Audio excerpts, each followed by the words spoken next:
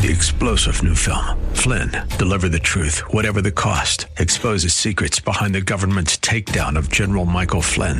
Flynn knew what the intel world had been up to. He ordered the first audit of the use of contractors. This set off alarm bells. He told the truth. He was the most dangerous person for Donald Trump to hire. They had to get rid of Flynn. Flynn, deliver the truth, whatever the cost. Available now. Watch it today. Go to salemnow.com. salemnow.com. Welcome to Grounded and Growing in Christ. I'm Dan Rhoda, a pastor of Orland Park Christian Reformed Church, and today we are going to open the Bible together to hear from God's Word. To hear all of the messages in this series, please visit groundedandgrowingradio.com. There you can learn more about this audio ministry, and we'd love if you'd consider providing financial support by making a gift of any amount. If you're not part of the local church, Orland Park Christian Reformed Church welcomes you to worship with us this Sunday as we gather to worship and hear the Word of God proclaimed. You can learn more about our church at groundedandgrowingradio.com. We're going to take a look at the letter of 2 Peter chapter 1, starting at verse 3. His divine power has granted to us all things that pertain to life and godliness through the knowledge of Him who called us to His own glory and excellence, by which He has granted to us His precious and very great promises, so that through them you may become partakers of the divine nature, having escaped from the corruption that is in the world because of sinful desire. For this very reason, make every effort to supplement your faith with virtue, and virtue with knowledge, and knowledge with self-control, and self-control with steadfastness, and steadfastness with godliness, and godliness with brotherly affection, and brotherly affection with love. For if these qualities are yours and are increasing, they keep you from being ineffective or unfruitful in the knowledge of our Lord Jesus Christ. For whoever lacks these qualities is so nearsighted that he is blind, having forgotten that he was cleansed from his former sins. Therefore, brothers, be all the more diligent to confirm your calling and election. For if you practice these qualities, you will never fall. For in this way, there will be richly provided for you an entrance into the eternal kingdom of our Lord and Savior, Jesus Christ. At the very center of the passage that we're looking at today is the call to moral reformation, is the call to make every effort to grow in virtue, to exert yourself greatly to grow your faith.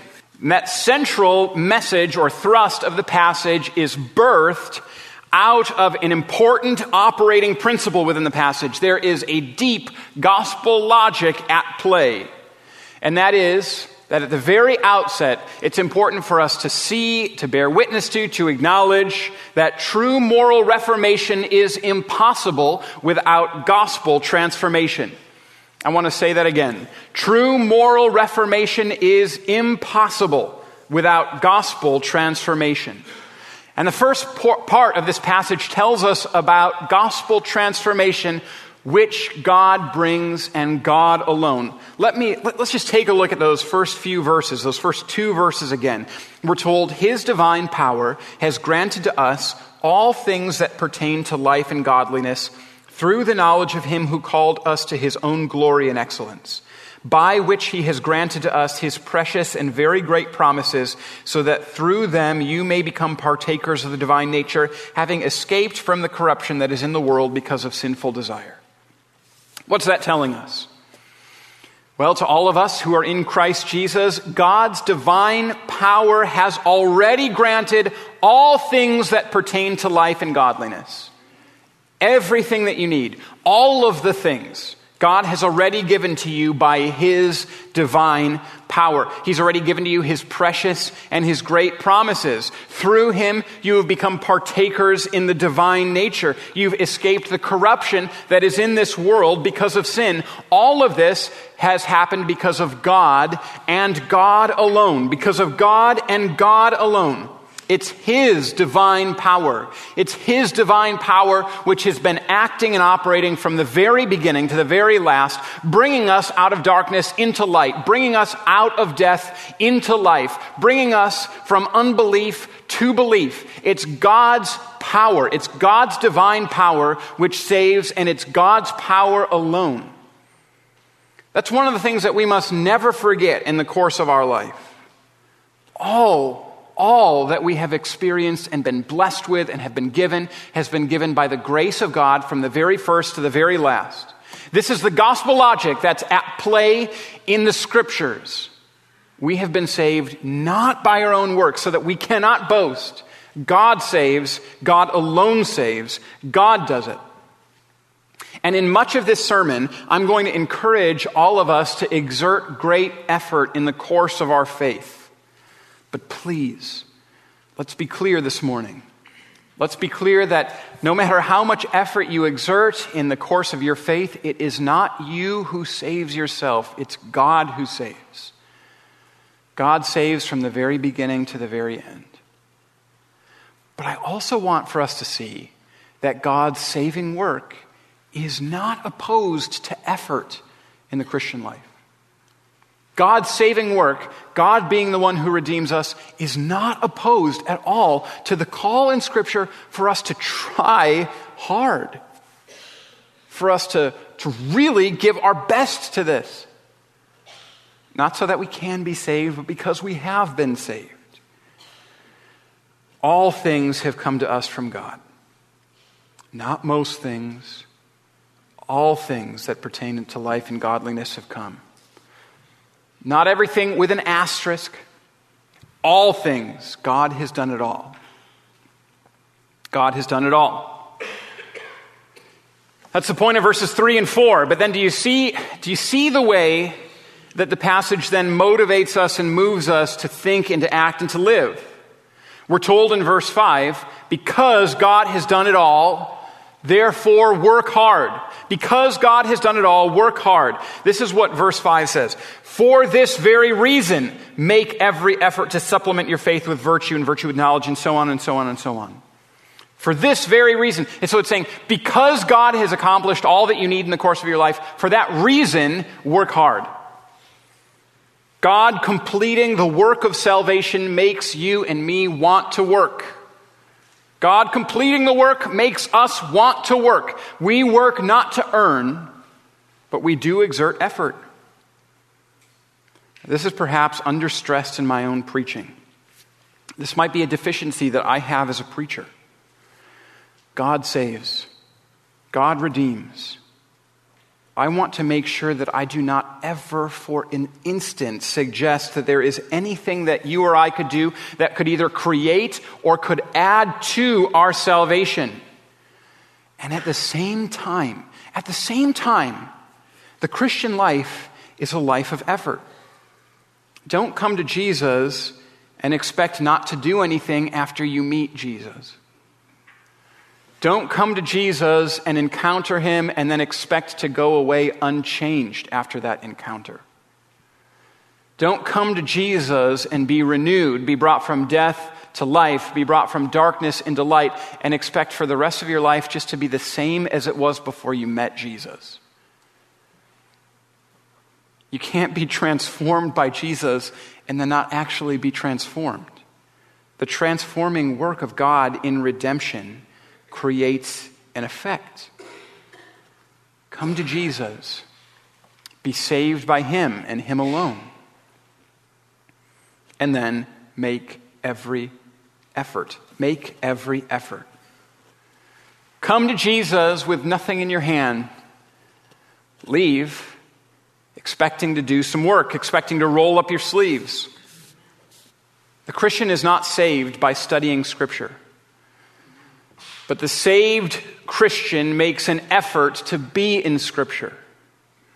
This might mean getting up early. This might mean going to sleep later. It might mean mercilessly cutting out distractions that are keeping you from the Word of God. It means making every effort to make sure you're there.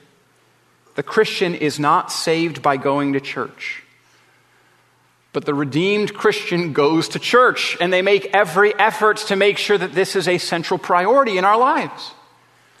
This impacts the way that we think about sports for children. This impacts the way that we think about how many vacations we're going to take, how much time we're going to be away. It means prioritizing being in worship even when we are away. It means making every effort to make sure that our life is regulated by the rhythms of worship.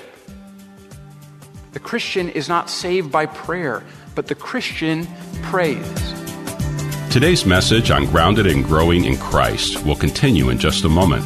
To learn more about Orland Park Christian Reformed Church, to listen to other messages from our audio ministry, or to make a financial gift of any amount, please visit groundedandgrowingradio.com. That's groundedandgrowingradio.com. This audio ministry is made possible by gifts from listeners like yourself, and we greatly appreciate all those of you who continue to make it possible to share this work with listeners across Chicagoland. Now let's return to today's message.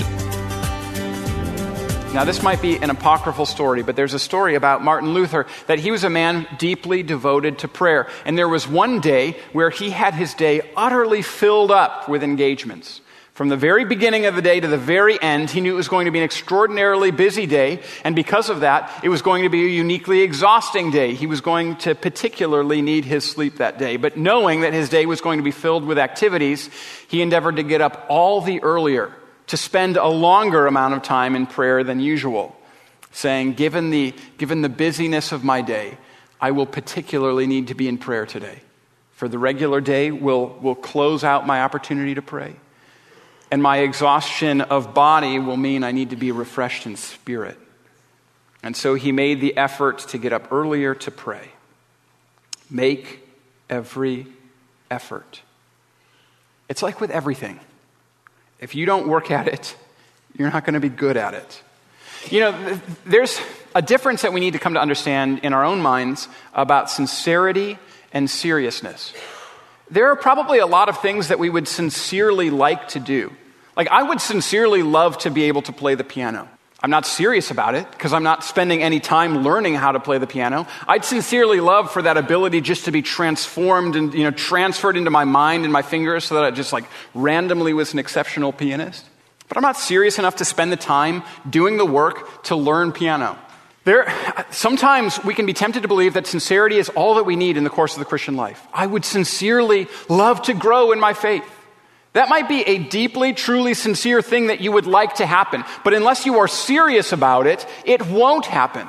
We need to move from the place where we're I sincerely would like to grow, to the place where we're I would seriously take to heart this need to make every effort if I do want to grow. We need to move from sincerity to seriousness in the course of our Christian life. Move from, I would really love to be there, to, I am going to take steps to be there. Man, I'd really love to know the Scriptures better. To, I will take steps to know the Scriptures better. I'd really love to pray more. To, this is what I'm going to do. This is my plan. This is what I will do week in and week out, day in and day out, to spend more time in prayer. Sincerity to seriousness. Make every effort. We need to work. And here's what we need to answer in our own minds and in our own hearts. Am I making every effort to grow in faith? Or have I become a lazy, complacent Christian? Or am I making some effort but not every effort? And if the reality or if the truth that we land on is, I'm not making all of the effort that I could or should in the course of our Christian life, then we need to endeavor and plan and be serious about how things will change. How is it that I will grow in faith? What are the efforts that I will and must make? But the Christian makes every effort. And the Christian makes every effort to add to our faith. So we're told in verse 5, for this very reason, make every effort to supplement your faith with virtue. With virtue. That's the first thing that we're called to. We add to our faith virtue. We supplement our faith with virtue. This means a moral excellence. A Christian is morally excellent. We work hard. We work hard in our lives. We should, at least, to excel in virtue. Now, the natural thing that you and I will excel at is justifying our behavior and making it, coming up with excuses for why it is that we do this or that or the other thing. Let's cut out justifying our behavior and start working towards virtue. We are made holy by Christ Jesus, but there is a growth in holiness that can and does come to those who are being sanctified in the Holy Spirit. And we should make every effort to say that needs to be me. You know, there's very little that is more attractive, I think, than a truly holy person. And the person that is serious about their Christian faith says, that must be me. So I'm going to start doing the practices that will cultivate a holiness within me. Scripture says, for this very reason, make every effort to supplement your faith with virtue, and virtue with knowledge. Now, knowledge spoken here is almost certainly the knowledge of Jesus Christ. The Christian comes to know Jesus better. You know, our natural inclination is always going to be to shape and to form Jesus into our own image so that he never confronts us, so that he never troubles us, so that he never makes us feel uncomfortable. But that's not the real Jesus. We need to know the real Jesus. We need to know the real Jesus enough to be confronted by him. We need to encounter the real Jesus so that we might take up our cross and follow him, not use him as a means to preserve our comfort. We need to deepen and widen our knowledge of Jesus so that we can be increasingly formed to the real Jesus, the Jesus of the Bible, and not the Jesus of our own invention or imagination. Make every effort to supplement your faith with virtue, and virtue with knowledge, and knowledge with self-control. My goodness, this one is hard, isn't it? Self-control is hard. I think we can testify to this today, and it may be harder today than at most times in history, because basically whatever you could possibly want could be delivered to your home tomorrow. Whatever you could possibly want or desire could be delivered to your home tomorrow. Or whatever you could possibly want to eat, you could get just by driving to that place that you want to eat at. You know, I end up in my own mind about things sometimes. And one of the things that often amazes me is that I'll step into a grocery store and I will just be amazed at the grocery store. I'll step into Meijer and I'll just be like, I cannot believe how much food there is here.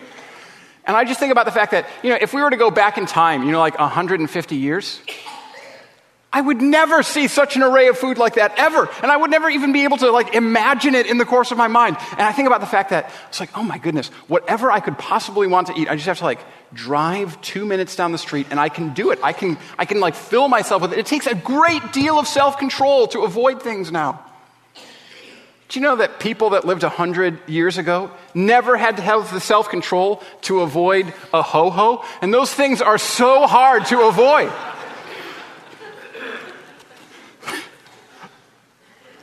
We need self-control.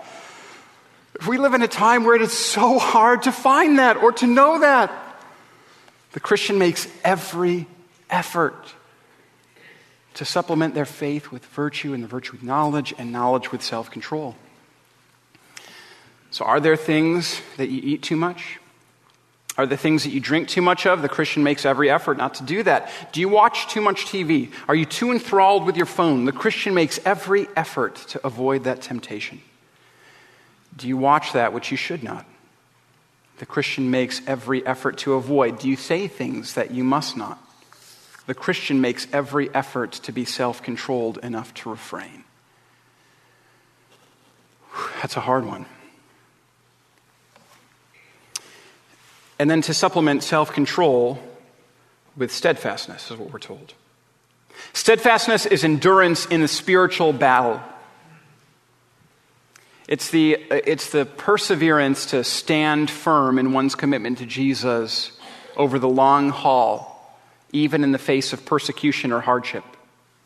It's the courage to remain faithful to Jesus, even if others tell you that the teachings of Jesus are unimportant or weird or old-fashioned or out of date or any such thing. The Christian works hard to persevere in steadfastness, to be steadfast in the midst of all sorts of voices that tell you not to be. And to add steadfastness with godliness. Godliness is being like God. This is similar to virtue, but what a lot of commentators say is that godliness seems to have with it also this notion of a commitment to justice, to see things set aright. And to supplement godliness with brotherly affection. Now, this is kindness towards others. This needs to be a central way that you and I interact with each other and with others, a brotherly affection. And it's descriptive language, isn't it, right? Now, obviously, brothers and sisters can sometimes fight like crazy. But at the end of the day, who are you going to defend more than your brother or your sister? You know, it's the sort of thing where somebody starts saying mean things to your brother and your sister, and you're like, cut that out. Only I can say that to them, right? You don't have any right.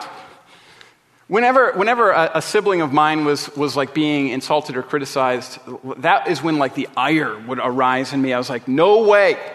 You are not going to mess with my sister. You're not going to mess with my brother. And that's the way that we're to act with each other. We're to defend each other. We're to speak honestly with each other. We're to have affection, a godly affection towards one another in Christ Jesus. And sometimes this is hard because people are hard. And so we need to make every effort to this end. And then to add to brotherly affection, love. This is the greatest Christian virtue. We're told that in 1 Corinthians, the greatest of these is love. This is the great Christian virtue. This is the thing that we need to put on above all things. We need to make sure that we are characterized by love. Love is seeking the good of others. It's desiring the good of others and then working to accomplish that good in another. And we need to make every effort to see to it that the good that we desire for other people is something that we work towards and that we are focusing on them more than we're focusing on ourselves. This requires effort. And so let me say two things as we come to the close here of this message today. The first is this. Are you making every effort? Are you making every effort? Or is it the sort of thing where the Christian life and the Christian way of operating becomes second nature to you? You just sort of are coasting in the course of your Christian life. You're like, I'm a Christian. I don't put forward all that much effort any longer, but I know I'm okay. I want to encourage today a moral reformation. I want to encourage us to take stock of our life and to then make every effort to remove from our life that which is spiritually harmful to us. To remove from our life that which is taking our attention away from the glory of Jesus. To acknowledge, I've been struggling with this sin, and I haven't been struggling against it. And then to talk to somebody about it, to seek out some godly accountability about that, to make every effort to rid that from your life. And then here's the second thing. There's something really wonderful that comes when we do make every effort towards virtue and holiness and godliness and affection and self-control. There's an amazing freedom that we receive and start to get. There's an author, R.R. Reno, I was reading this week, he was referencing Thomas More, and he said, "It is that which we love and will not betray that liberates us." And I thought that's really beautiful, and I think it's true insofar as that thing which we love is not an idol. And when our love is properly ordered, when we've put over all of these virtues love, we find that we are greatly set free, that we are greatly liberated. Yeah, that's what the Heidelberg Catechism says as well, that if you want to have freedom and joy and comfort, that you need to acknowledge your sin and misery, to recognize that you've been set free from that, and then to live in a way that honors God. And so let me just tell you this morning that if you want to have an increasing measure of joy in your life, if you want to know a deeper amount of freedom in your life, then making every effort to deepen your faith and to add and supplement your faith with virtue and with knowledge and with self-control and with godliness and with steadfastness and with brotherly affection and love, it will lead you to increasing joy and increasing freedom. Let's be a people that are morally reformed, having been saved and redeemed by the all-encompassing work of God. Amen. Let's pray. Our God and Father, we pray that you would enable us to be people who are morally reformed, having been transformed by the gospel. We pray that today, that this week, that always, that we would make every effort to supplement our faith and to add to it virtue and knowledge and self-control and steadfastness and godliness and brotherly affection and love. And we pray all of this in the name of Christ Jesus. Amen. My prayer is that the Lord speaks to you through His Word, that we cultivate grateful hearts to Him and flourish in a world searching for the hope that we find only in Jesus. To hear more about gratitude, to learn about Orland Park Christian Reformed Church, or to support our work preaching the Bible on AM 1160 through this audio ministry, visit us today at groundedandgrowingradio.com. I'm Pastor Dan Rhoda, and on behalf of the Orland Park Christian Reformed Church, we want to thank you for your support and partnership in proclaiming the Bible here on AM 1160. If you're not part of a local church, Orland Park Christian Reformed Church welcomes you to worship with us this Sunday. You can find all the details online at groundedandgrowingradio.com. Thanks again for joining us, and until next time, may God bless you. Grounded and Growing in Christ can be heard weekdays at 2 p.m. on AM 1160. I'm Derek Buikema, pastor of Orland Park Christian Reformed Church. This month we're focusing on the topic of gratitude throughout the Bible, exploring how God has instructed us to flourish in the world with hearts grateful and thankful to God. If you're not a part of a local church, Orland Park Christian Reformed Church welcomes you to worship with us this Sunday as we gather to worship and hear the Word of God proclaimed. You can learn more about our church at groundedandgrowingradio.com. 3-star General Michael J. Flynn, head of the Pentagon Intelligence Agency, knew all the government's dirty secrets. He was one of the most respected generals in the military. Flynn knew what the intel world had been up to. He understood its funding. He ordered the first audit of the use of contractors. This set off alarm bells. The explosive new documentary, Flynn, Deliver the Truth, Whatever the Cost, uncovers the facts behind this scandal. Flynn told the truth. He was the most dangerous person for Donald Trump to hire. I find out the worst enemy that I'm going to face in my life is right here in America. They took my assessment and they wanted me to change it. And I was like, I'm not changing it. They had to get rid of Flynn. With in-depth interviews, archival footage, and never-before-seen personal records of the man behind the headlines. I just felt like I was drowning. Flynn, Deliver the Truth, Whatever the Cost. Available now. Watch it today. Go to salemnow.com. salemnow.com.